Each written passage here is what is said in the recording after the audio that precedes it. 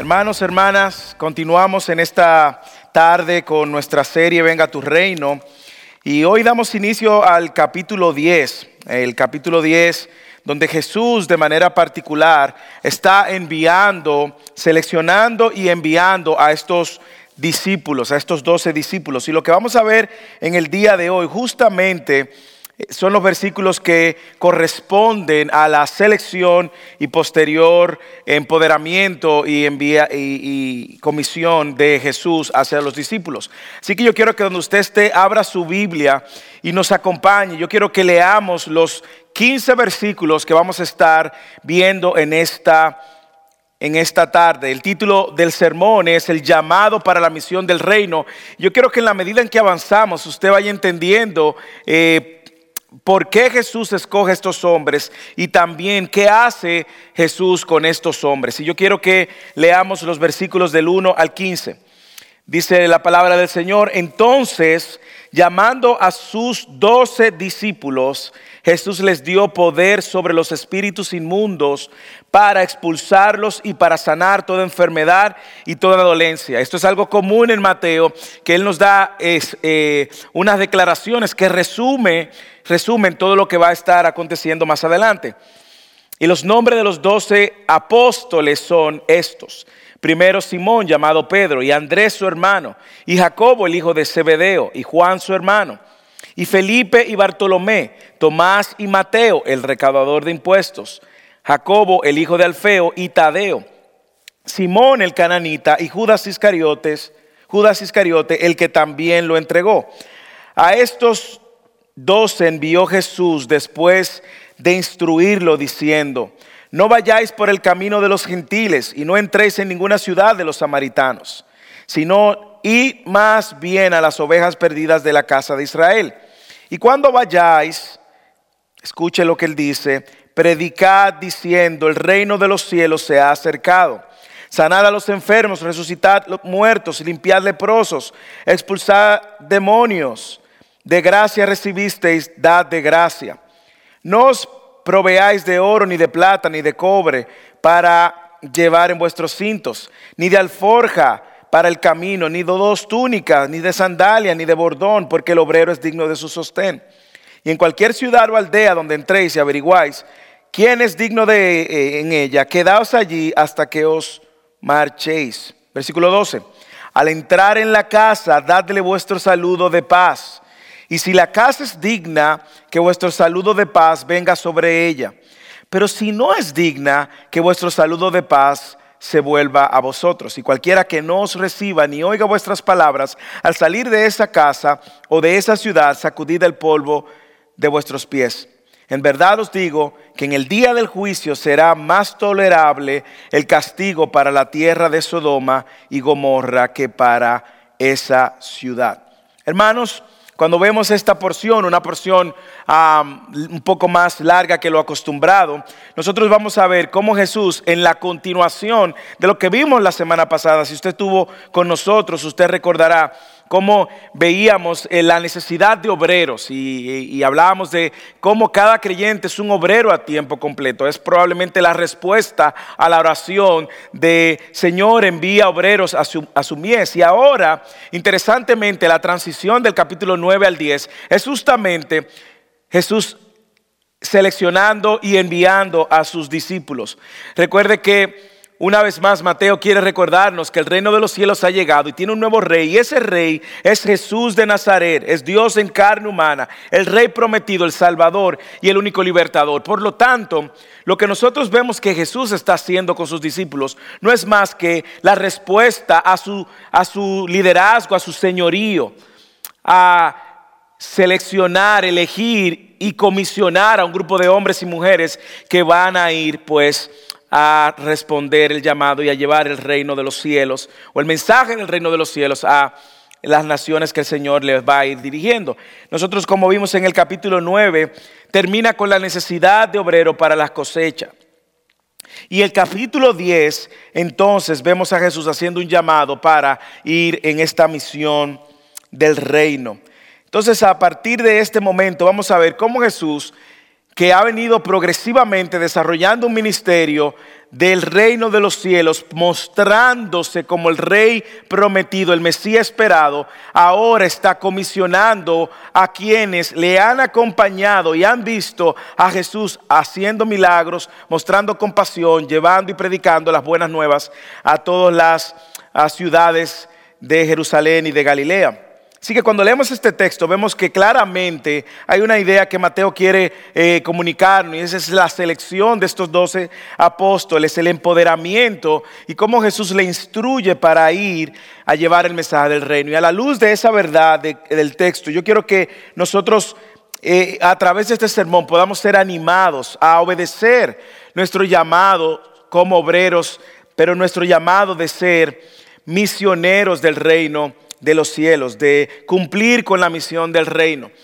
Y este llamado este llamado para la misión del reino inicia cuando Jesús llama a los descalificados. Así inicia, Jesús llamando a los descalificados. Leamos el versículo 1 al 4 de nuevo.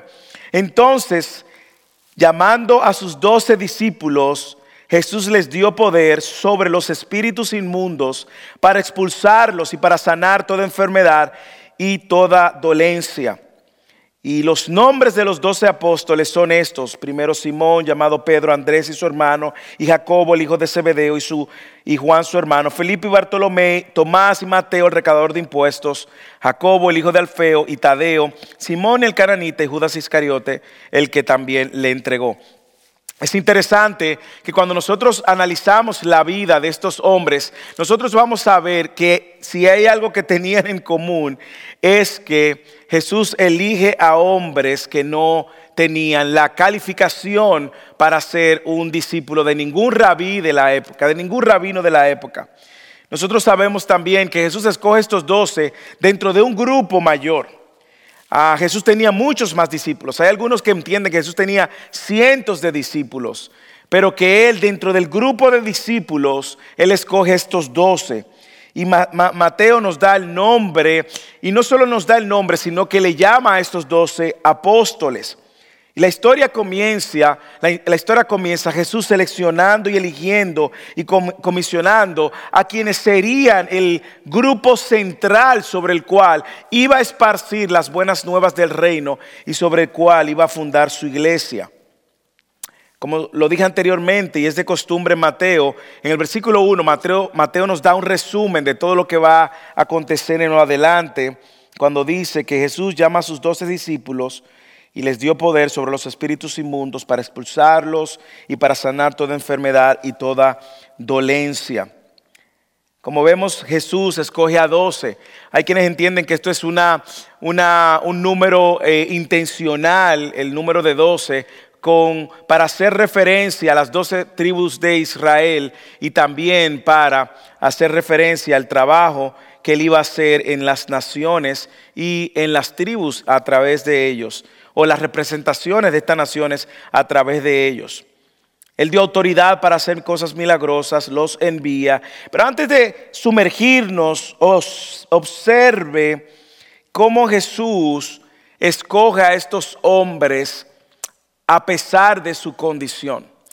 Y digo esto porque estos hombres en sí mismos, en el momento en que son escogidos, todavía no tenían idea de lo que les esperaba. Todavía no tenían idea del costo del llamado. Todavía no tenían idea de la persecución que iban a pasar, ni de cómo iban a morir. De hecho, muchos de ellos, o todos, estaban, si hubiesen sido vistos con el lente humano, totalmente descalificados. Nosotros vemos cómo Jesús establece varios niveles de liderazgo, si se puede decir. Entre el grupo de discípulos escoge a 12, pero dentro de esos 12 escoge luego un círculo más cerrado, que eran de 3 hombres con quien Él tenía una relación más íntima y a quienes invitó incluso a tener unas experiencias diferentes que el resto de los discípulos. Es importante ver cómo Jesús hace esta elección públicamente. Jesús escoge y se supone que estos 12 líderes iban a tener una responsabilidad mayor ante las demandas mismas del ministerio. Ahora, ¿quiénes son estos 12 que Jesús llamó? ¿Y qué podemos aprender de ellos? Bueno, es la primera vez que nosotros vamos a ver cómo Jesús hace esta selección aparte, como ya dije, pero cada uno de ellos tienen algunos más información que otros en la Escritura. Por ejemplo, el caso de Pedro, nosotros sabemos que Pedro fue el primer líder de la iglesia y también es conocido por varios nombres. Él aparece con varios nombres. En hebreo su nombre es Shimón, que por eso usted ve que a veces le llama Simón Pedro. En arameo su nombre es Keifa, que es de donde viene el nombre Cefas. Y usted ve que en algunos textos también le llaman Cefas. Y en los judíos que hablan, también hablaban el arameo, pues también se le llamaba Pedro, que era piedra, ¿verdad? En los días de Jesús ellos hablaban arameo por causa del cautiverio de Babilonia, pero Jesús le llama Pedro porque es el nombre griego para su nombre. Así que los tres nombres tienen algo en común y es que significan roca o piedra. Pero es interesante que Jesús está escogiendo un Pedro que sabía que lo iba a negar. Y a pesar de Pedro, a pesar de que Jesús sabía que lo iba a negar, lo pone como uno de los principales líderes del movimiento de la fe cristiana que iniciaba con ellos. Este es el mismo Pedro que negó a Jesús 3 veces. Es el mismo Pedro que escribe 2 cartas en el Nuevo Testamento. El segundo que aparece en la lista es Andrés, que era el hermano de Pedro. Y de hecho, Andrés es quien introduce a Pedro a Jesús. Y el Evangelio de Juan nos informa esto. Y Andrés tiene la distinción de ser el primer discípulo que Jesús llamó,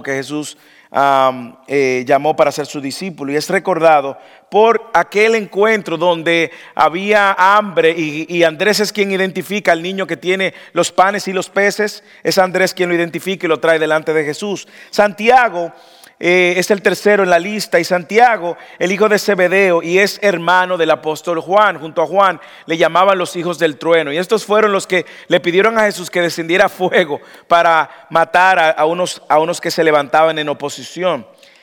Santiago no debemos de confundirlo ni con el segundo apóstol, que aquí aparece como Jacobo, ni con el medio hermano de Jesús, que fue el que escribió la carta de Santiago.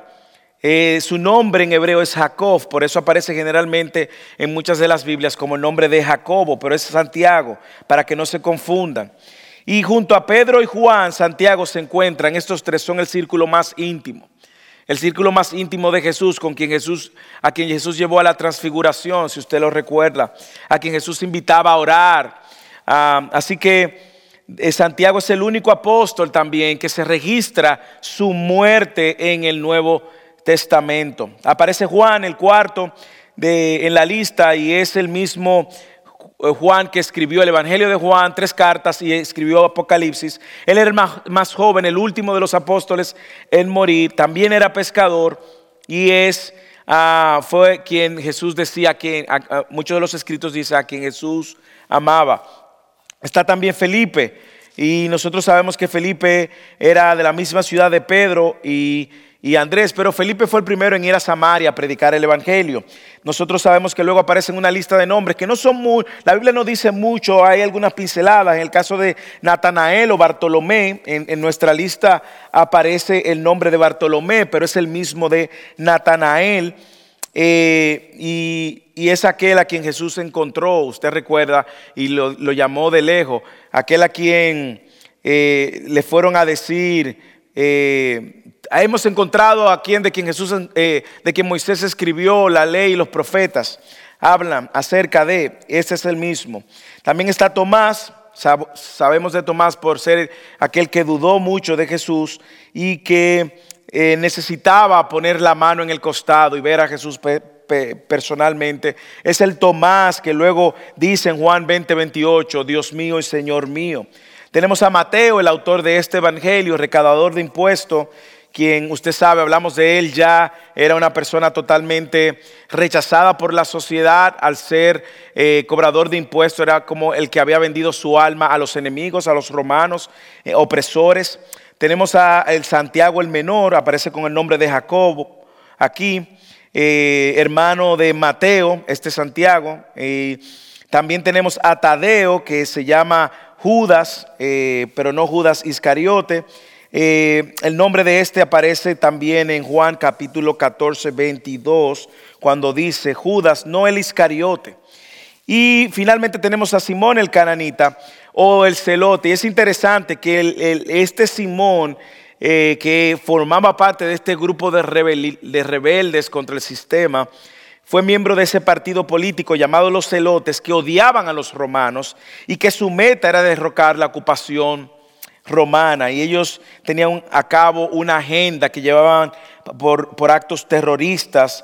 Y ellos decían que pagar tributos al rey era algo pagano, era un acto de traición contra Dios. Ahora imagínese el grupo que usted tiene.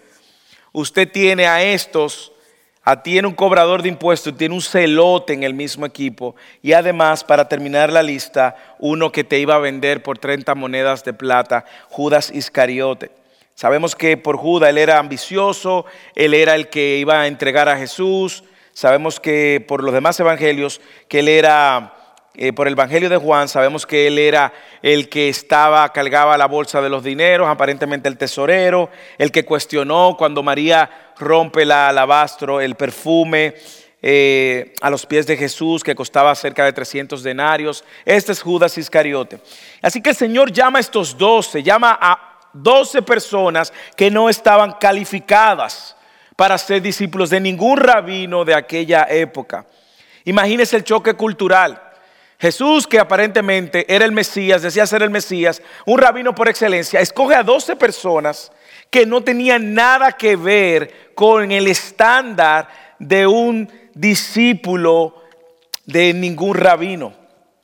Y esta lista quizás no signifique mucho para nosotros, sino solo el hecho de que eran 12 personas normales, como usted y como yo, pescadores, recaudadores de impuestos, hijos de hogares judíos ordinarios, no tenían ningún entrenamiento formal religioso. Muchos de estos no habían llegado a estudiar más allá de 13 años de edad, se habían tenido que dedicar a los negocios de su familia, eran considerados ignorantes por la sociedad, por eso se dedicaban a la pesca, fueron burlados por la élite religiosa, muchos de sus familiares también se burlaban de ellos, y más aún entre ellos tenían grandes diferencias, como yo les dije. Te tienes un recaudador de impuestos que era visto como lo más rechazado por la sociedad, y tienes un celote, un Simón el cananita, que era totalmente un violento terrorista contra de ese sistema al cual Mateo era parte antes de conocer a Cristo. Ahora imagínense toda la tensión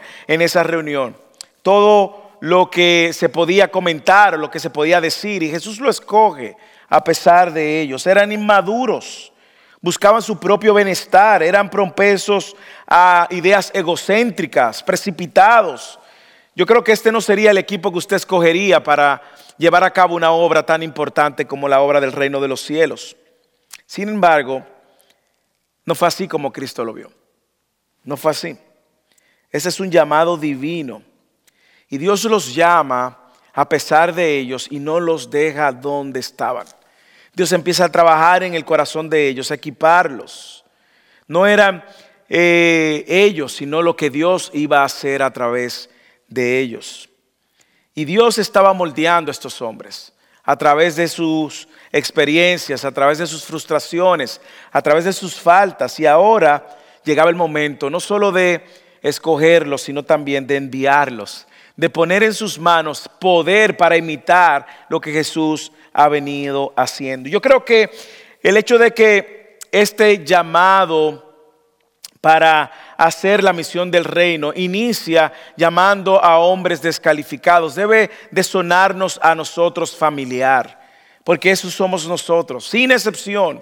Todo el que está en la iglesia, todo el que está sirviendo en la iglesia, todo el que hace algo en la iglesia, Dios los llamó a pesar de ellos.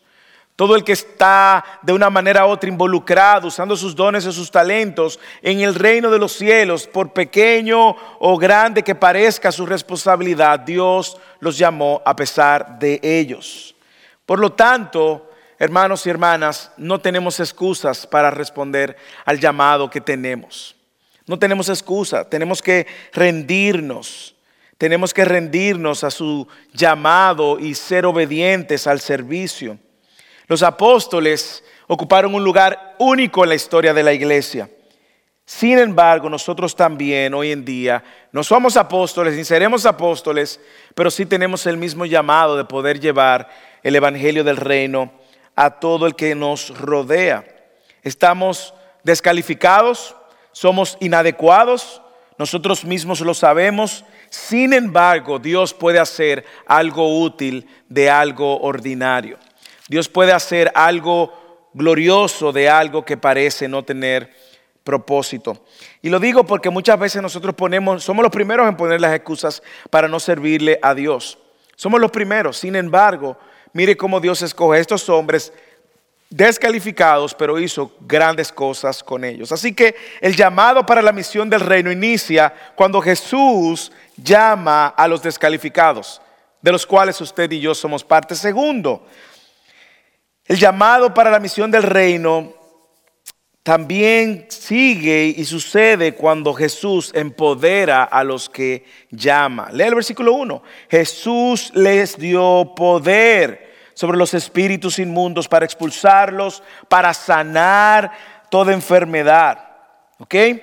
No pierda de vista la progresión del ministerio de Jesús. Jesús primero empezó haciendo milagros él solo. Y le decía a la gente, no le digan a la gente. Luego Jesús hace milagros y los discípulos lo acompañan y la multitud lo acompañan. Y ahora Jesús está empoderando e enviando a estos hombres. ¿Para qué ellos iban a recibir este poder? Porque no es lo mismo que va a suceder luego en la promesa de Hechos capítulo 2. ¿Para qué ellos iban a recibir este poder? Bueno, lo primero que nosotros vemos que Jesús lo está enviando para que ellos imiten lo que Jesús ha venido haciendo. ¿Ok? Imiten el corazón compasivo que Jesús ha venido mostrando. Para que muestren y traigan esperanza a los que no tienen esperanza. Para que muestren compasión a los que están desamparados. Para traer las buenas nuevas del reino a aquellos que son marginados y que han sido rechazados. Y ahora Jesús está expandiendo el reino a través de estos hombres descalificados para llevar las buenas nuevas a todo aquel que está perdido y que está sin esperanza. Me encanta cómo Jesús confía en ellos para una tarea tan responsable. Imitar a Jesús. Bueno, eso era lo que hacía todo rabino. Luego de que tenía a sus discípulos, era que el discípulo tenía que llegar a ser como el rabino y manejarse como el rabino, hablar como el rabino, desempeñarse como el rabino. Ahora Jesús le está diciendo, vayan, muestren compasión como yo le he mostrado, alcancen a aquellos que son rechazados y busquen al perdido, que es lo que yo he venido a hacer. Me encanta también que estos milagros que Jesús le iba a poner a ellos la responsabilidad de llevar a cabo era también para validar el mensaje que Jesús había traído. Y fue un momento histórico, un momento único en la historia. Ellos estaban validando lo que Jesús también había validado. El reino de los cielos está en medio de ustedes. Y miren la manifestación del poder de Dios que respalda su obra. Así que ese llamado para la misión del reino inicia cuando Jesús llama a los descalificados, continúa cuando Jesús empodera a los que llama y sigue cuando Jesús instruye a los que empodera.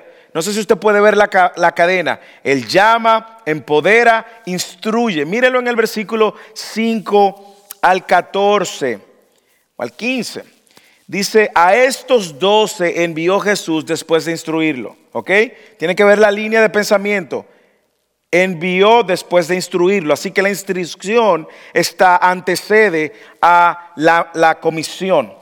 Así que a estos 12 envió Jesús después de instruirlo. Instruye y luego envió. ¿Y cuál fue la instrucción que le dio?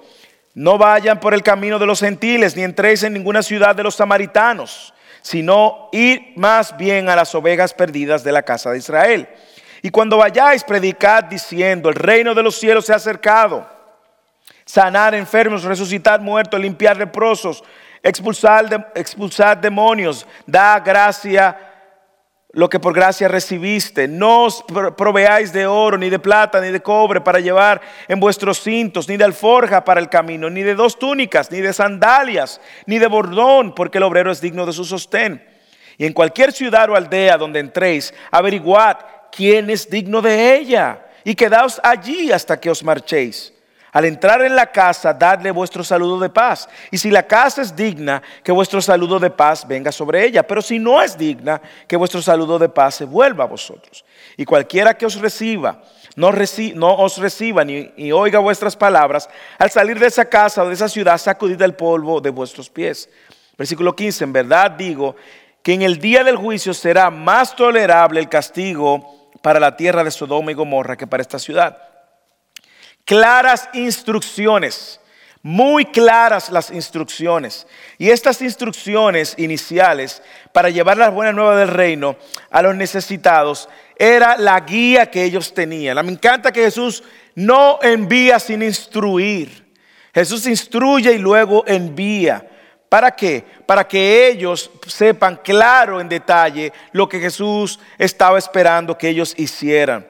Esa información iba a ser clara. Me encanta que Jesús no pierda de vista la progresión. Jesús llama, empodera, instruye antes de enviar. Y mire las instrucciones. Él le dice dónde van a ir.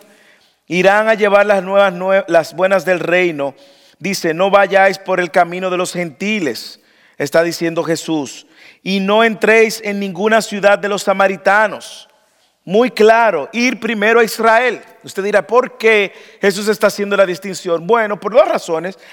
Primero, nosotros sabemos que al igual que el ministerio de Jesús, la misión inicialmente era para los judíos y los judíos lo rechazaron, como dice el capítulo 12, versículo 24, dice que los judíos rechazaron el mensaje, por cuanto los fariseos lo oyeron, dijeron, este no expulsa a los demonios sino por Beelzebú, el príncipe de los demonios. Entonces vemos que los judíos estaban rechazando el mensaje, pero luego sabemos que el mensaje iba a ir a los gentiles.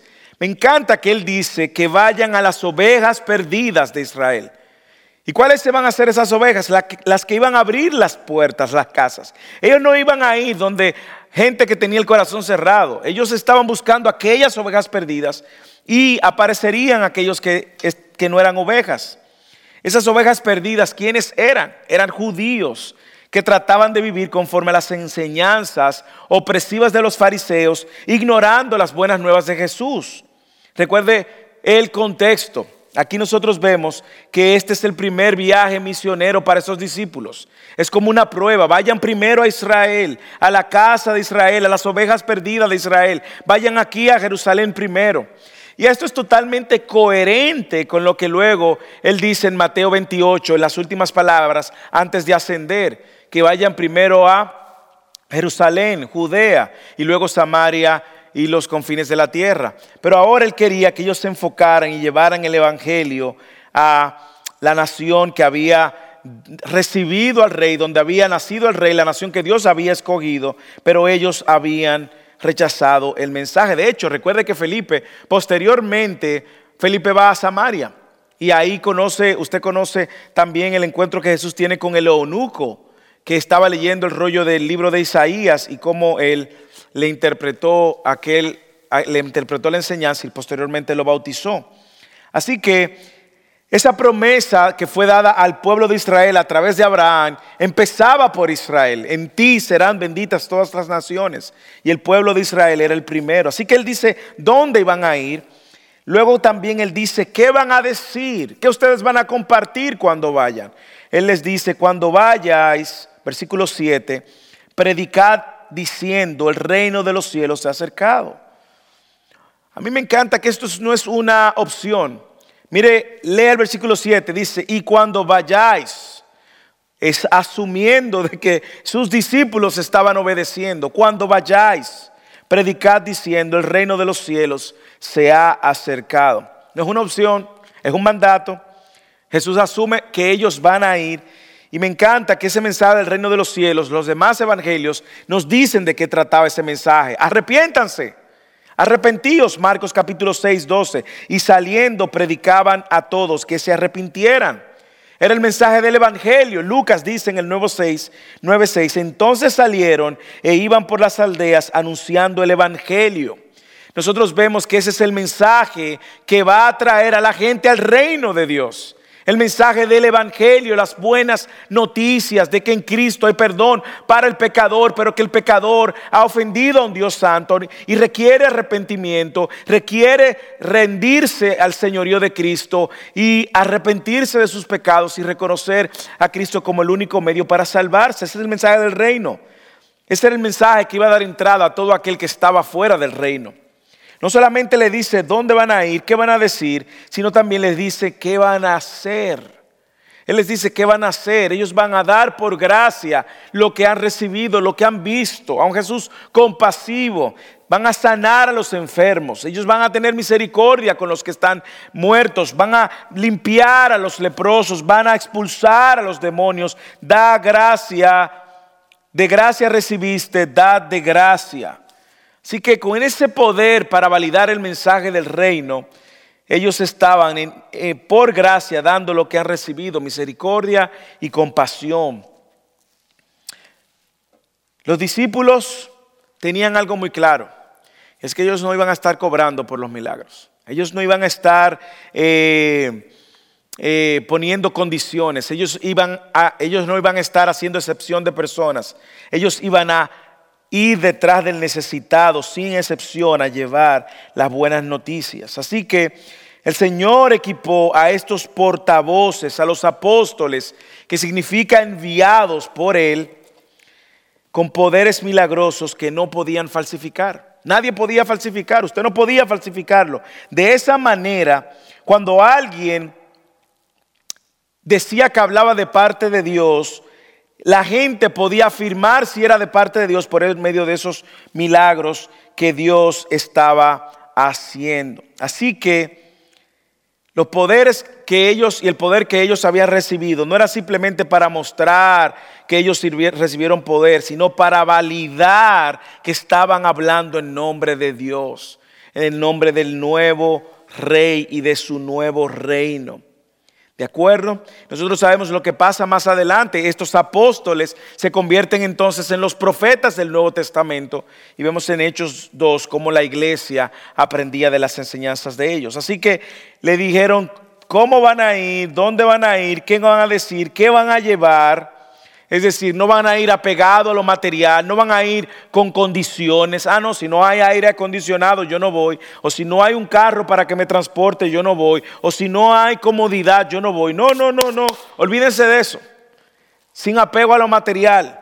No os proveáis de oro, ni de plata, ni de cobre para llevar en vuestros cintos, ni de alforja para el camino, ni de 2 túnicas, ni de sandalias, ni de bordón. No se acomoden.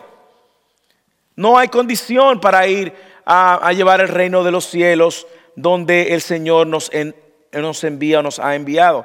Y no solamente le dice con cuáles condiciones ellos van a ir, sino también dónde entrarán, a quiénes, dónde se detendrán, versículo 11.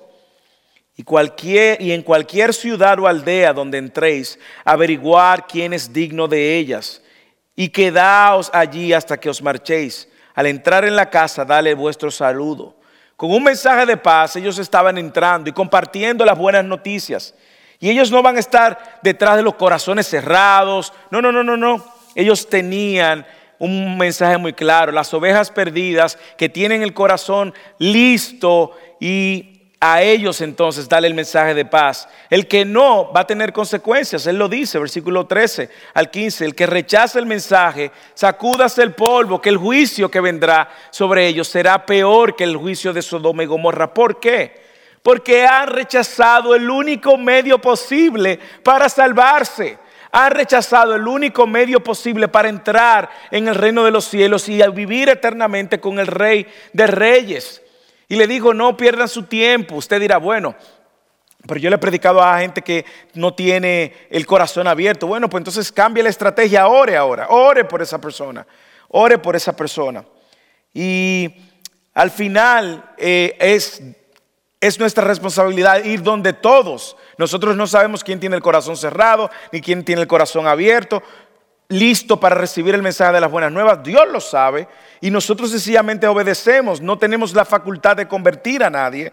Dios lo sabe y Dios es quien convierte. Sin embargo, es nuestra responsabilidad que ir a todos, y Dios entonces va hacer su obra en el corazón de los que ya Él tiene listo para recibir el mensaje. Así que usted ve la secuencia de este llamado para la misión del reino. Lo primero que Dios hace es que Dios elige. Él es el quien elige. Él nos eligió.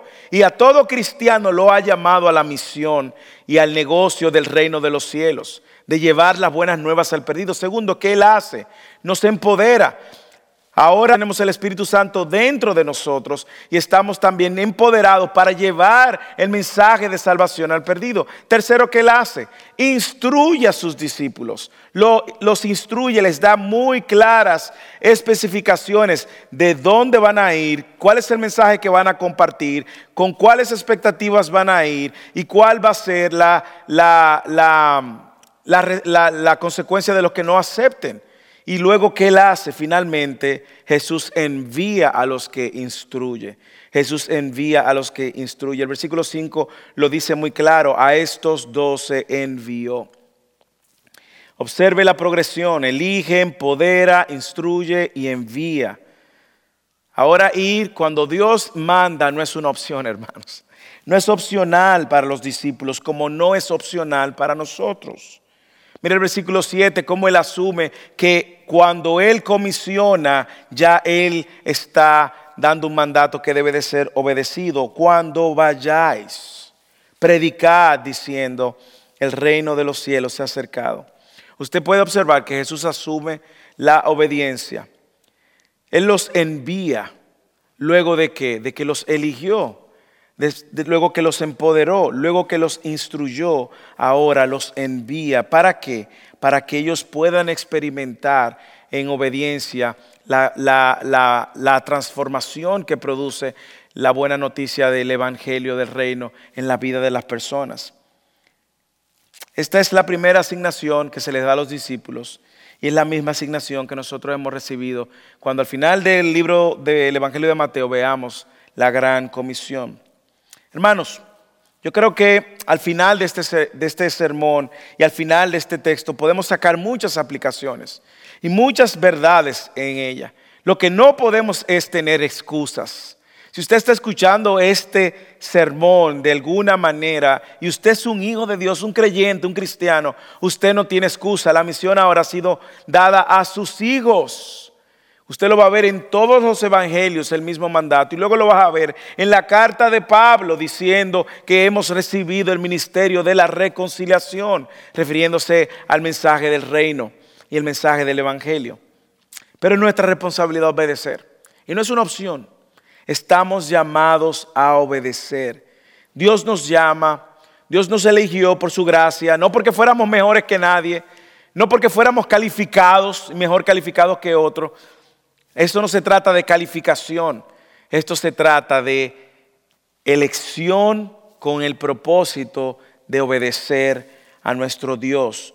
Nos hace el llamado, sin excepción todos, ya luego de que hemos sido llamados, estamos siendo formados, capacitados por Él, por su Espíritu Santo, en la iglesia local para ir y no hay excusas. ¿Para ir dónde? Ir detrás de las almas perdidas sin excusas.